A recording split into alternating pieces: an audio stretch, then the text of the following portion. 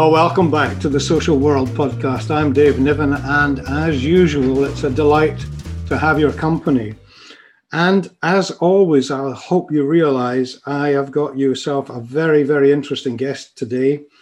Lieutenant Joseph Laramie, retired, Program Manager at the moment with the National Criminal Justice Training Centre of Fox Valley Technical College, but a man with an enormously impressive past, involved in all sorts of different matters of criminal justice, crimes against children, investigation, training, child abuse investigations, founding commander of the Missouri Internet Crimes Against Children Task Force, worked with the Missouri Attorney General's office, and so on and so on and so on. Joe, very much welcome to the program. Thank you so much for having me. I appreciate that. No, you're welcome. I mean, I'm so pleased you could find the time, even as I know where you sit at the moment is expecting some wild weather. And so you've probably got one eye on the clouds.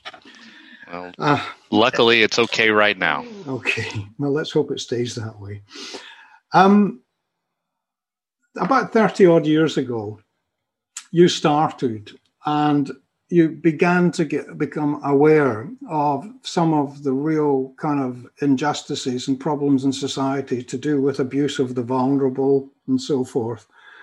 Can you remember back to these days and when you started and what sort of things struck you in terms of what was available, what you were faced with, what the organization, if you like, what the choreography of law enforcement and was like at the time? Well, I think that what I recall the most about my younger days in law enforcement is as I was first assigned to work as a juvenile officer, and I was a police juvenile officer, so that responsibility, that title that went along with that really was just to investigate crimes that were perpetrated against children and crimes that were and delinquency issues involving children. Mm-hmm. And one of the things that I learned from the very start was how much I didn't know. Okay. And it was so important for me, and I think that this actually has carried through my entire career and has helped me so much. But what I learned was I don't know so much. I need to surround myself with people who do know. And so I learned how to network.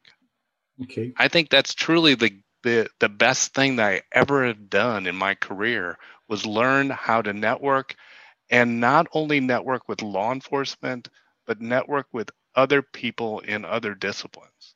Ah, right. Because effectively, I bet it's the same as it's been over here in Europe.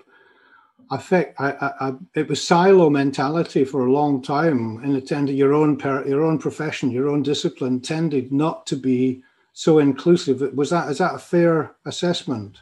Very fair assessment. When I first started in law enforcement, the Child Advocacy Center became known, and that law enforcement really didn't want to have anything to do with that. That was social work kind of stuff.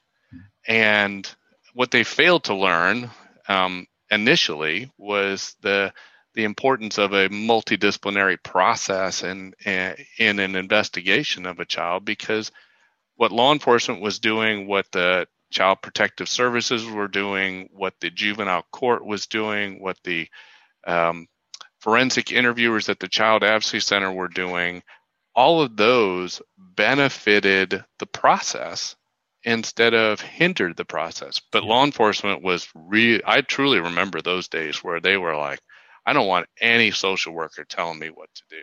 Mm. It's not, I tell you, you've just described it as it was in the UK as well, to be honest with you.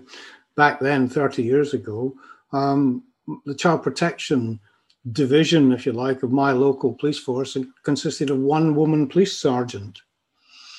That was the kind of weight they gave to it. But then it moved on a bit. I rather suspect from what you say, and I would be surprised if you said otherwise, that although it's much better now in terms of working together, there's still some territorial issues that arise that make it a little bit more difficult from time to time. Oh, absolutely. They are certainly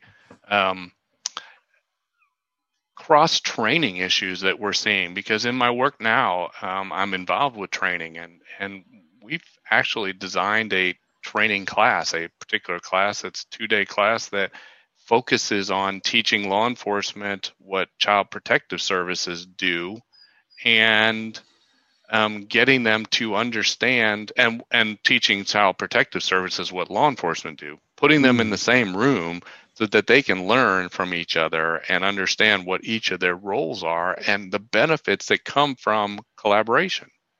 Yeah, very good. That's very good advice. I mean, listen, in America, my understanding was the same as in the UK, that maybe 100 years ago, maybe, but which of course neither of us were around, but I mean, it's still residual in that there's a lot of feeling that family is sacrosanct sometimes, and the kind of intrusion of statutory services into family life is still a difficult thing to grasp totally, and when you're investigating child abuse.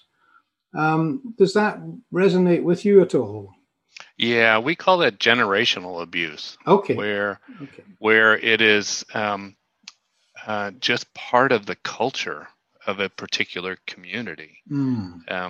There was a number of years ago, there was a prosecutor for a part of Missouri, and I was the Missouri Internet Crimes Against Children Task Force commander at this time, and we wanted to change the law in our state that dealt with child sexual abuse material, and statutorily it's called child pornography.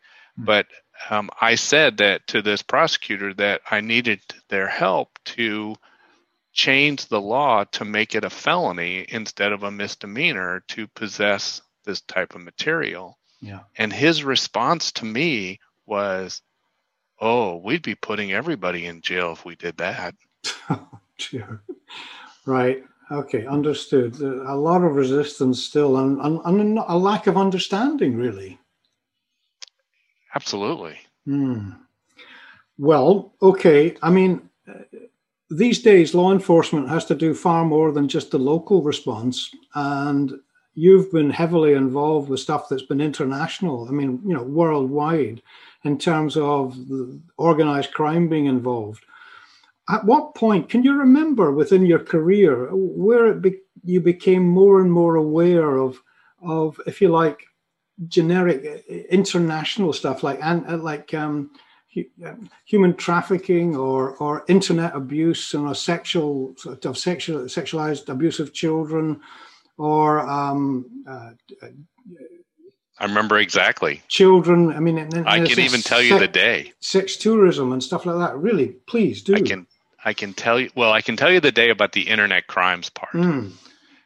It was September 10th, 2000, and I was in a training room at the National Center for Missing Exploited Children in the Washington D.C. area, and I was learning for the very first time about the Internet Crimes Against Children Task Force program.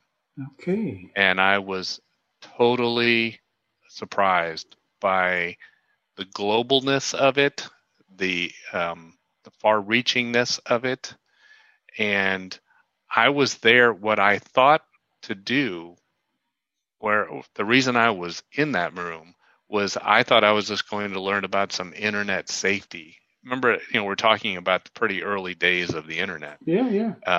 And I thought that's the reason I was there. And as it turned out, somebody else had another plan for me that day, and it turned out that I went back and I created the Internet Crimes Against Children Task Force it started out as my community, my area, my city, and extended a year later to the entire state of Missouri. Wow. Isn't that amazing that, if you'd turned left instead of right that day, or if you'd had a headache or something, Isn't that how fickle sometimes things are? But obviously it was a great success and thank God you did it. But, it's just amazing how these things happen, serendipity. On that very month, I think, and maybe I'm wrong, but certainly around and about that time, I was awakened to the issue too, because I was part of the British delegation that went to Stockholm to attend the first World Congress on the commercial sexual exploitation of children, which has taken off. I don't know if you've ever gone to any of them or been involved with any of them subsequently, but I do remember the first. And that was my kind of road to Damascus. Wow. That for me, the CSEC issue, the human trafficking, the child sex trafficking issue, that I didn't catch that until probably around 2010. Honestly, okay. I didn't understand it, and the trainings that I had been to were poorly handled to make it where when I was sitting in the room that I would understand that it actually affected me. Well, and that I can say that in 2010, when I started working at the Missouri Attorney General's office, part of my responsibility was to lead the office's work on human trafficking. That took me to a different place and made it so that when I went to trainings, and that I would voice to the trainers that you need to make sure that those in this class understand the effect that this crime has on their work, and that because they weren't training the idea of what you should be doing. They were training the idea of this is what we do. Yeah. And it was arrogant in that they didn't want anybody else stepping into their territory. And so I was in this one training, honestly, where I knew most of the police officers in the room. And the training was supposed to go till 5 o'clock in the afternoon. And, well, it did go to 5 o'clock in the afternoon. And by 2:30, more than half the class was gone. Really? Because, and I told them, the trainers afterwards, I said, you never made this about them. You made this about you. You never put them in the position of understanding what their role would be. You just told them what your role was. So often the case that people protect themselves and effectively just want to be seen as the experts without any intrusion from colleagues. I get it, but I will say one thing to you, because it's not unique to America, that kind of behavior. In the UK, America, I must say, and this was way ahead of us. In the 1997-98, a piece of legislation, a Sex Offences Act, came into play. I was involved quite a lot in actually creating. It created a register of offenders, but it also created extraterritorial legislation so that the government could actually prosecute British men who had offended against children abroad and not been prosecuted for it in that country. And we all thought, great, because there was huge amounts of sex tourism going on in, say, the Pacific Rim and places like that you'll be well aware of. America has similar legislation, and so does many other Western industrialized countries. You've pressed ahead with it hugely. A few years ago, I got figures from our Home Office. We had actually prosecuted single figures of men under that legislation, whereas other countries were, steaming ahead and using it appropriately. So we fell down on all sorts of things as well, in my view. Anyway, enough of me moaning about that, but I just wanted to illustrate the fact that, there are places where, it's gone. I wish we had taken the road that you took. Now, you also have got involved, I mean, on the future. You've talked to me about some of the things that you're really interested into, and planning and preparation seem to figure quite highly in your kind of hopes for the future. How does that kind of manifest itself, Joe? Well, I think we need to just analyze what happens if you're not prepared. One of three things is going to happen. You're going to underreact, you're going to overreact, or you're going to delay react. And I don't think any of those are good options. So we need to do more planning. We need to do more of a preparation of what ifs so that we know what to do when the bad thing happens. I can go back to a day when I was responding to a call, and it was a horrific crime scene, and on my way there, I'm thinking through what I should be doing, and I can say that what I did when I got there was what I thought through, and if I hadn't prepared myself, I'm not sure how bad it would have gotten or how much worse it would have gotten if I hadn't just thought for that minute and a half, 2 minute, lights and siren drive that I was on. Okay. So the idea of actually putting some thought into, even if it was for a couple of minutes, it made the difference. Yes. Training was something that it threads itself all the way through your CV. Obviously, you are a great advocate of good training. And possibly you also mentioned resources. I guess they've been patchy over the years. Sometimes you really wish you had more than you had, and sometimes you just had enough or whatever. I mean, do you think there ever will be enough resources? Because it's almost offenses against children, in my view, are essentially a global pandemic. And I despair sometimes about ever really pushing the tide back. Is that a fair assessment? Well, I hate not being optimistic, but I kind of agree with the idea that this is a never-ending issue. I do think, though, that when we do training, we need to give them tangible resources. In other words, we can't just tell them what to do. We have to help them create what they're going to do. As a matter of fact, I just spent the last 2 days moderating one of our trainings it's a prevention training on preventing child sexual abuse. Sorry, just quickly, though, who would have been your audience then? We had law enforcement, we had prosecutors, we had people from Child Protective Services, we had non-government organizations represented, we had victim advocates represented. I was just setting the scene. That's terrific. So a multidisciplinary audience, right? Sorry, I interrupted you. Oh, that's okay.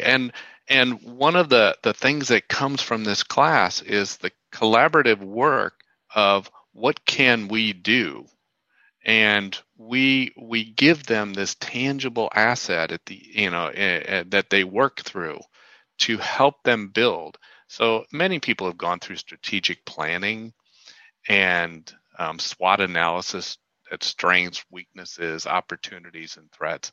And we do that type of training, I guess, so to speak, in our class. But what we give them is something that they're going to take back with them that's easy to use and makes it so that they can continue to build and expand and evaluate and update what they're doing to prevent child abuse in their communities. No, understood. They've got to be able to. And did you get the feeling at the end of it that they got the message?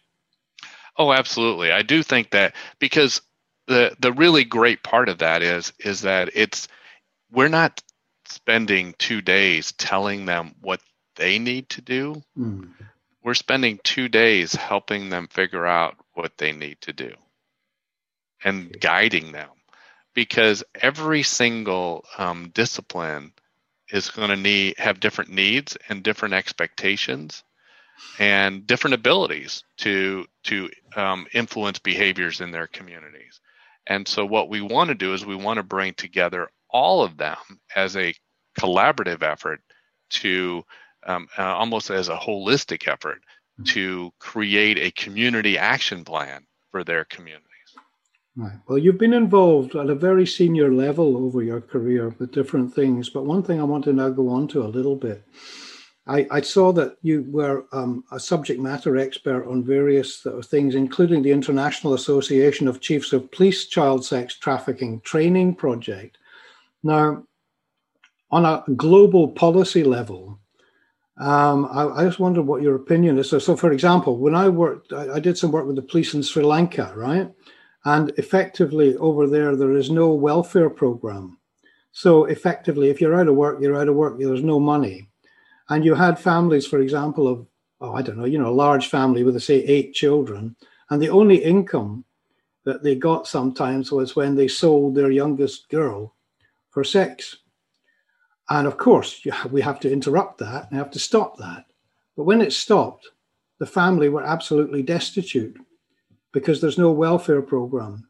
And I know that the same kind of philosophy applies when you came to things like, poppy fields in Afghanistan and so forth. When the income stops, the income stops. How did you begin to talk about that kind of thing at a government level or at international level? I mean, am I right in that had to be on the agenda, these kind of dilemmas? Well, yes, and of course the dilemmas are oftentimes issues that we can't even begin to think how to address.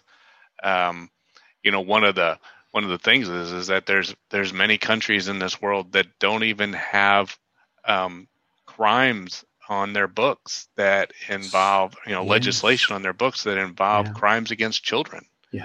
Yeah. And so we just have to continue to look at this from a victim-centered perspective of what is it that we're doing to these kids and the long-term effects to the abuse of these children. It just doesn't stop when the abuse stops. It doesn't go away when the abuse goes away. These long-term effects can affect their health. It can affect their livelihood. It can affect their self-esteem. There are so many variables that come into it, as the adverse childhood experiences studies are all saying. These ACEs studies are just showing that what happens to a child doesn't always stop when the abuse stops. No. The effects are long-term. I appreciate it. Well, look, we've got about 5 or 10 minutes left, Joe, and I think that's a nice little segue into the next part of things I want to sort of get your thoughts on. Because at the moment, you are part of the Tennessee Child Abuse Prevention Coordinating Committee and the board of directors for Davis House, isn't it, a child advocacy center in Tennessee. And you, I know, are committed to listening to children. And the idea of, you've put it yourself in a note you've sent to me saying you understand normative behaviors and get to know youth. Do you want to expand on that just a bit? Sure. I think that what we sometimes do, especially in law enforcement, we don't know kids because we have these assumptions, and these assumptions are based upon the contacts that we've had as a law enforcement officer with a teenager or someone young. And in most cases, those contacts are not very positive. Breaking up a party, you're on a traffic stop, you're dealing with them with some kind of issue.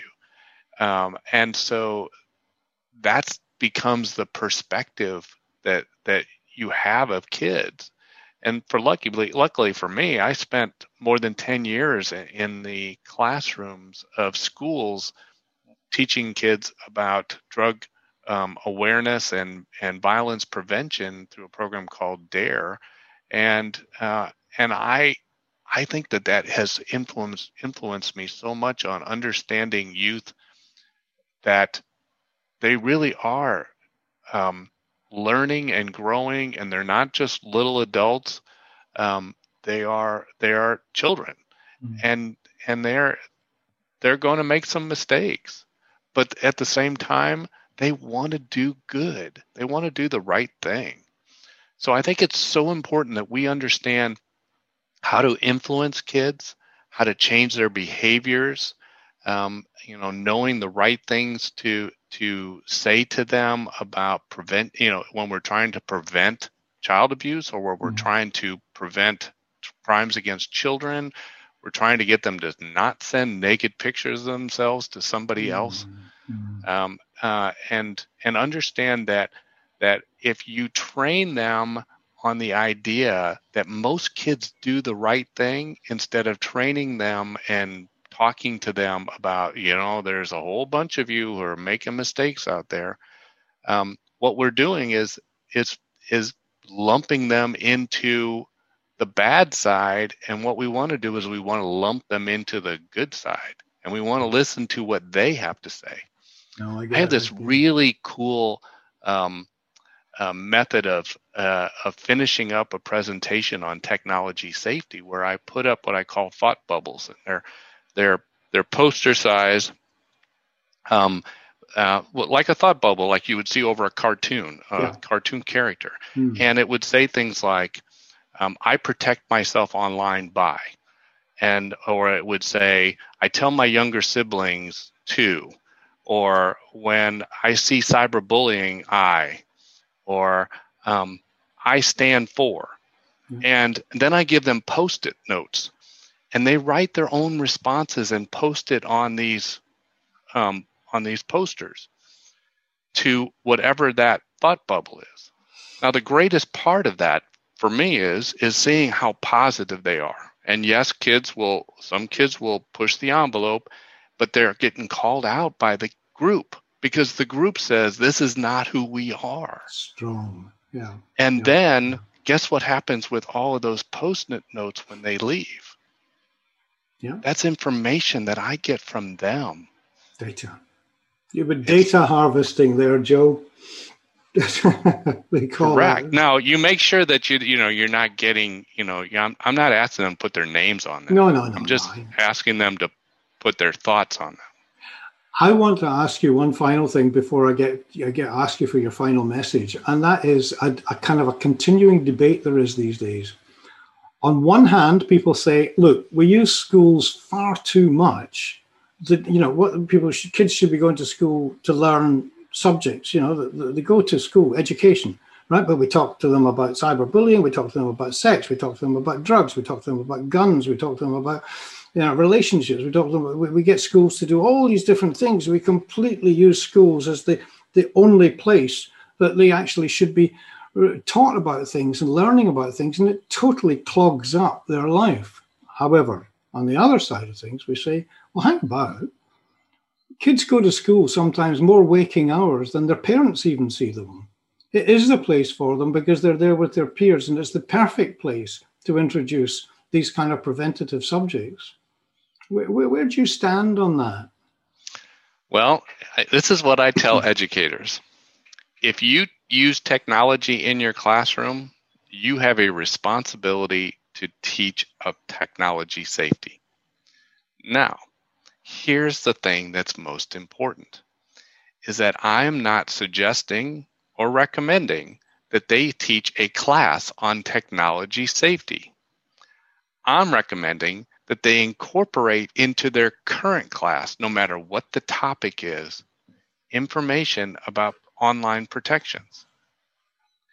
It could be simply as you're doing a research project, understanding information. Where does it come from? How do you verify it? How do you share that information that you got with other people appropriately? Those are really simple ways for educators to get their message across to protect their students. But if you're using this technology, you're putting them into the playground. And it is education too. I mean, you can't deny it's not education. And it's also, we should be teaching them how to behave with each other. Yeah, well, absolutely. I think, Joe, there's a minute or two left. This broadcast, it's a lot for Europe, but it goes into a lot of places in the States and maybe into about 20 or 30 countries as well. And I hope that our audience includes lots of people who are in our world, not just law enforcement, not just social work, but child protection, safeguarding. What kind of message would you like to give out to people from your long journey, your experience? What kind of things would you like to, for people starting out today in these professions? I think I circle back to what I pretty much started with, and that is get to know other people who are doing similar but different work, so that it can enhance what work you do, and listen to them on what they do, so that ask them, how would you handle this case? How would you handle this situation? Because how they would handle it in their discipline may teach you some things about their work. Very good message. Very good message. Well, look, Joe Laramie, I know, because I hardly touched upon some of the stuff that you've dipped your feet into over the years and the influences you've come across and the influences you've had in other people. But perhaps we can talk again in the not too distant future. But I really appreciate you giving time today on the podcast. So thank you very much for being my guest. Thank you so much for inviting me. And to all of those who are listening, thank you for the gift of your time.